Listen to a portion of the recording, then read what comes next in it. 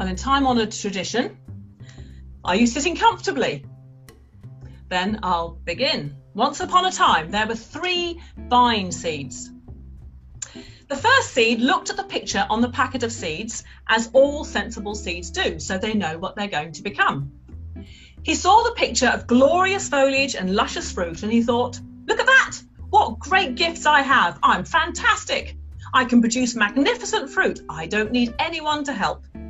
People will just come and admire me from miles away to come and taste my delicious fruit.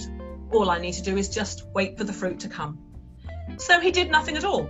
He stayed there, and eventually he shriveled and he produced no fruit at all.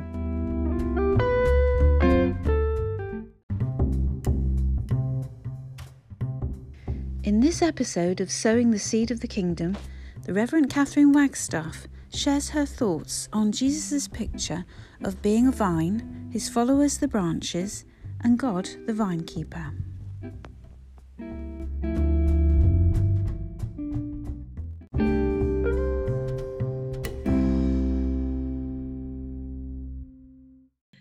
Lord God, as we gather in our individual houses, but as one church in you, we thank you for your presence here with us.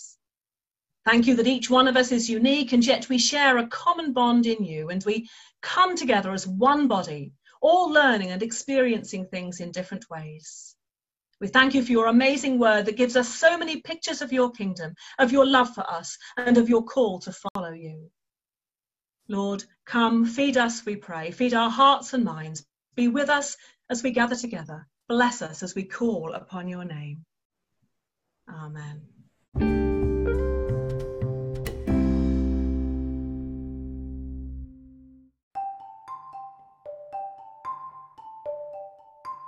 A Bible reading from the New Testament book of John, chapter 15. Jesus is speaking. I am the true vine, and my Father is the gardener. He cuts off every branch of mine that doesn't produce fruit, and he prunes the branches that do bear fruit, so that they will produce even more. You have already been pruned and purified by the message I have given you. Remain in me, and I will remain in you. For a branch cannot produce fruit if it is severed from the vine, and you cannot be fruitful unless you remain in me. Yes, I am the vine, you are the branches. Those who remain in me, and I in them, will produce much fruit, for apart from me you can do nothing. Anyone who does not remain in me is thrown away like a useless branch and withers. Such branches are gathered into a pile to be burned.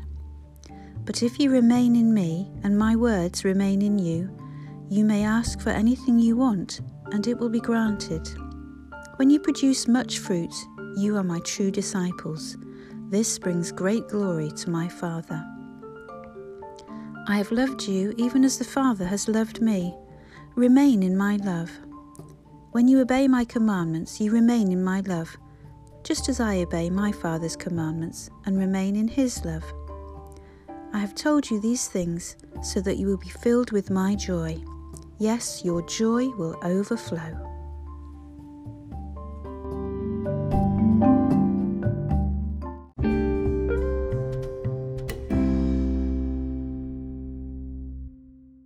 Well, in time-honoured tradition, are you sitting comfortably?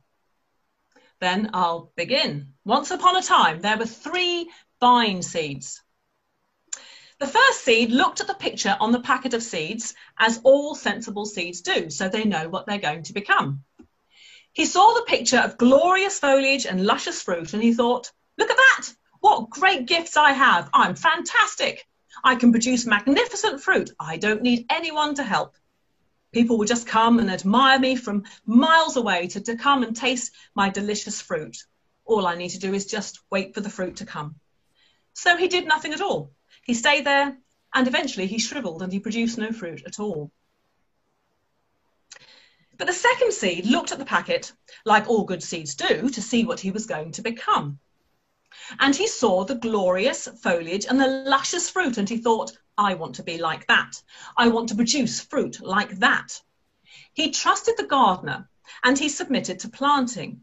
He was nurtured by the warmth of the earth and by the water that moistened it, and he grew. The growing was quite painful and difficult at times as he put down roots and started to put out shoots and eventually produce some branches. But the seed thought, it's worth it, so I can become like that picture and bear that luscious fruit. And that's what he did. Now, the fruit wasn't quite as abundant and luscious looking as the picture suggested, but everyone knows that pictures are just made to look good so that people will buy the seeds. Anyway, the fruit was good, and the gardener seemed to appreciate it. She picked it and used it and seemed very happy with it. So the little seed couldn't understand it when the gardener seemed to want to cut back some of the branches where the luscious fruit had hung. So he refused. No, I've done all the hard work. I put a lot of effort into growing those branches and producing the fruit. I've made it. I've done it. No more hard work and pain for me. I can sit back now and enjoy the effort and hard work I've put in and enjoy being admired for my wonderful gift of fruit. And he did just that. But sadly, his fruit was never quite as good again. He became a bit straggly and not quite so glorious, and he never did reach the goal of becoming just like the picture on the packet. The third seed saw the picture on the packet and wanted to produce fruit like that forever. He also trusted the gardener. He was planted, watered, went through the sometimes painful process of growth and produced fruit. And as a young vine, he saw that his fruit wasn't quite as luscious and abundant as that on the picture. And he also noticed that the older vines were being pruned. He could see that it was quite painful at times, but he could also see that they kept producing ever more glorious fruit and luscious foliage, just like on the packet. So after the first crop of wonderful fruit, when the gardener came to prune his branches, he submitted to the pruning. And it was uncomfortable and painful at times to see those lovely branches he'd put so much effort into growing being cut back. But next year, he grew even stronger. And every year after that. And he trusted the gardener, and he went on trusting her. She pruned carefully and wisely, and the little seed produced glorious foliage and the most luscious fruit. It became just like the picture on the packet. The vine is grown all over Palestine. It was in Jesus' time, and it still is. And it has luxuriant foliage. The branches are intertwined, there are fragrant blossoms, and of course it has the fruit, which is so valuable. Jesus' hearers would have understood about vines. And Jesus declares, I am the true vine, the true one, the real, the genuine vine. And God is the vine dresser, the gardener who tends the vine. We are the branches. Now, it's no secret that I am no gardener. Gardening, it seems to me, is very skilled work indeed. How do you tell the difference between the plants and the weeds? And when do you sow the seed? And how do you sow it? And how do you water it and nurture it? And how often do you do that? I have some tools, I have some gardening gloves, I have even secateurs, but when and how do you use them? It's all a mystery. Two things I want to take away really from this reading this morning. Firstly, I do know that if a stem or a branch is broken off, it will die. It needs to get its nutrients from the main trunk or the stem that is rooted in the ground. We are the branches, Jesus says. Abide in me. And the word abide is used 11 times in these verses. Abide, it's an active thing. Live in it, dwell, find security, safety, remain, stay, do not leave. This is a full sense of commitment. Those who abide in me and I in them bear much fruit, says Jesus, because apart from me, you can do nothing. So live in fellowship with me. Abide in me. Let my words abide in you. And as our verses today stress, abide therefore in my love, just as Jesus abides in his Father's love. Branches that decide to go it alone and try living without the life of the vine, without abiding in Jesus' love, wither and die. They cannot flourish if they refuse to listen to Jesus or simply give lip service to him or abandon Jesus and forget him. Branches that remain or abide in the vine in Jesus' love bear fruit and flourish. So how do we abide in Jesus' love? I think chiefly by remaining in the community that knows and loves him, that celebrates him as Lord, by being the church. One thing these challenging months of lockdown has taught us is that we don't have to be meeting in church in order to be church. We have learned, I hope, that we can be church anywhere. We remain a people of prayer and worship, not just Sunday by Sunday, but day by day, keeping in touch, in tune with Jesus, by maintaining and remaining in relationship with Jesus. Do you remember the old, when we used to have a dog show, there would be a class in the dog show, which was the dog that looks most like its owner. If you think about it, dogs and owners, the longer they are together, the more alike they seem to become. But we want to do this, don't we? We do it deliberately. We want to be like Jesus, to look like him, to be like him, to let his word abide in us. We do this through prayer, through reading scripture, through praise, by never giving ourselves a chance to forget him. And then secondly, as well as abiding in the vine, in Jesus' love, we must submit ourselves to be pruned. I have roses in my garden. And when I moved to Teignmouth, as I've already said, I bought the secateurs and the gardening gloves in great anticipation of what those roses and I might achieve together. But somehow it never came off. Lack of knowledge. When do you prune? How do you do it? Lack of time. If I'm honest, probably lack of incentive and will. Oh, they'll be okay. Surely they'll produce some flowers. And they do. But I know the truth is that if I had pruned and nurtured them, I would have healthier plants that produce more abundant flowers instead of straggly plants whose branches seem to have a mind of their own and just grow in all directions. Vines, I am told, require drastic pruning if they're to go on producing good fruit. A branch that bears no fruit may look nice and may have produced fruit the year before, but now it is draining the plant's strength. So it's pruned to stop the plant from wasting its energy and becoming unproductive, to prevent it from getting tangled and to encourage new shoots to grow in the right direction and to bear the best fruit. And these images are powerful ones for us, but they are also extremely challenging, aren't they? We know what Jesus is saying, but it all feels a touch difficult, a touch exhausting, relentless even. The truth is, of course, pruning can be painful, but it is fruitful. And as we heard at the beginning of the passage, God is the vine grower. God will do the pruning. So we are in good hands. We are in the hands of the one who made us, who loves us. They are hands that are scarred by nails in love of us. Hands that will do everything to hold us to the vine and keep us fruitful. And the question of what needs pruning is not always easy either. We might ask in our church or in our personal lives, what is there that needs pruning in order that new, stronger growth can take place and we can produce good fruit? That's not easy. It may mean pruning a branch that we put a lot of effort into growing, but now have to accept is no longer fruitful in the way that it once was. It may mean making difficult and painful decisions which need prayer and discernment and trust in the hands of the vine grower. And now, more than ever, as we reflect on the last few months and how we've changed and adapted, are we at a turning point where we must ask ourselves what in our church life needs to be pruned? What have we lost, or what can we let go of, that though we might feel sad at its loss, will free us up to follow God's leading into new ventures, different ways of serving him, of being relevant in the world and reaching more people with the good news of Jesus' unconditional, transforming love for them? And what in our individual lives needs pruning?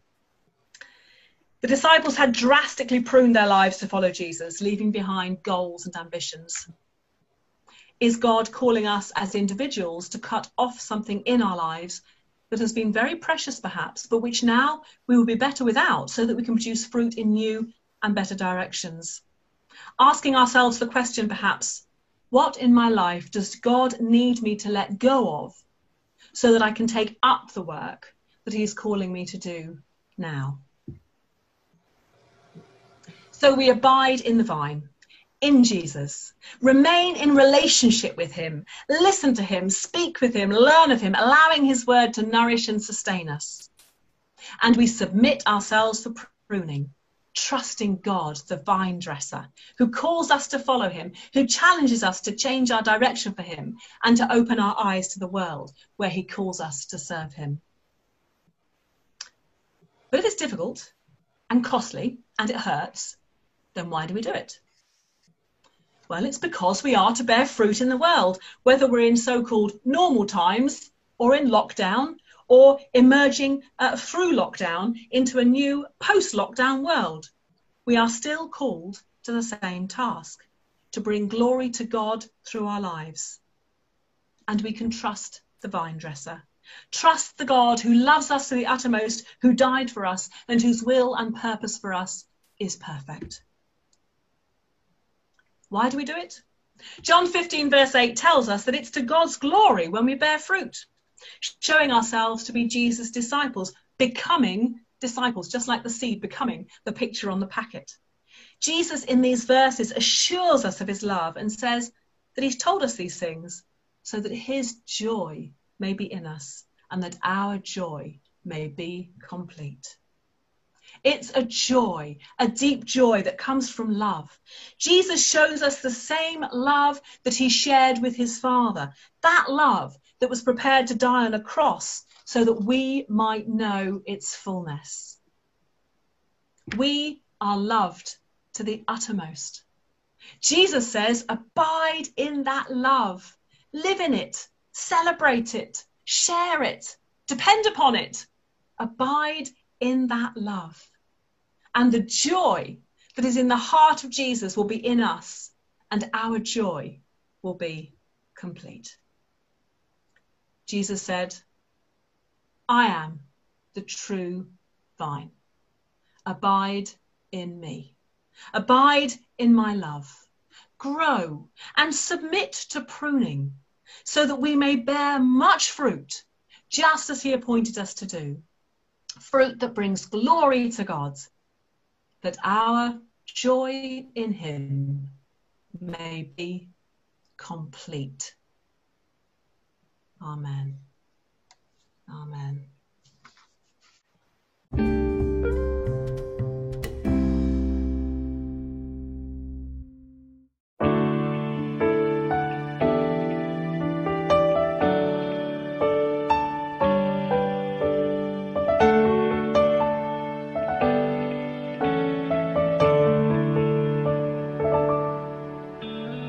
You are the vine, we are the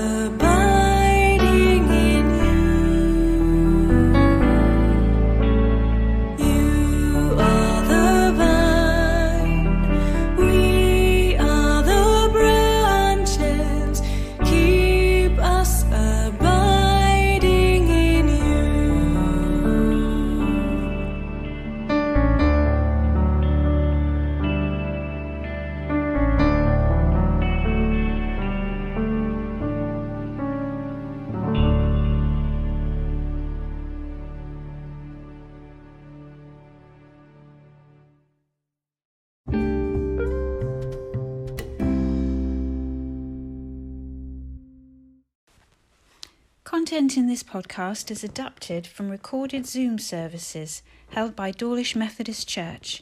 Full videos can be viewed on their Facebook page. Music is taken from worshiplyricvideos.com, all rights reserved.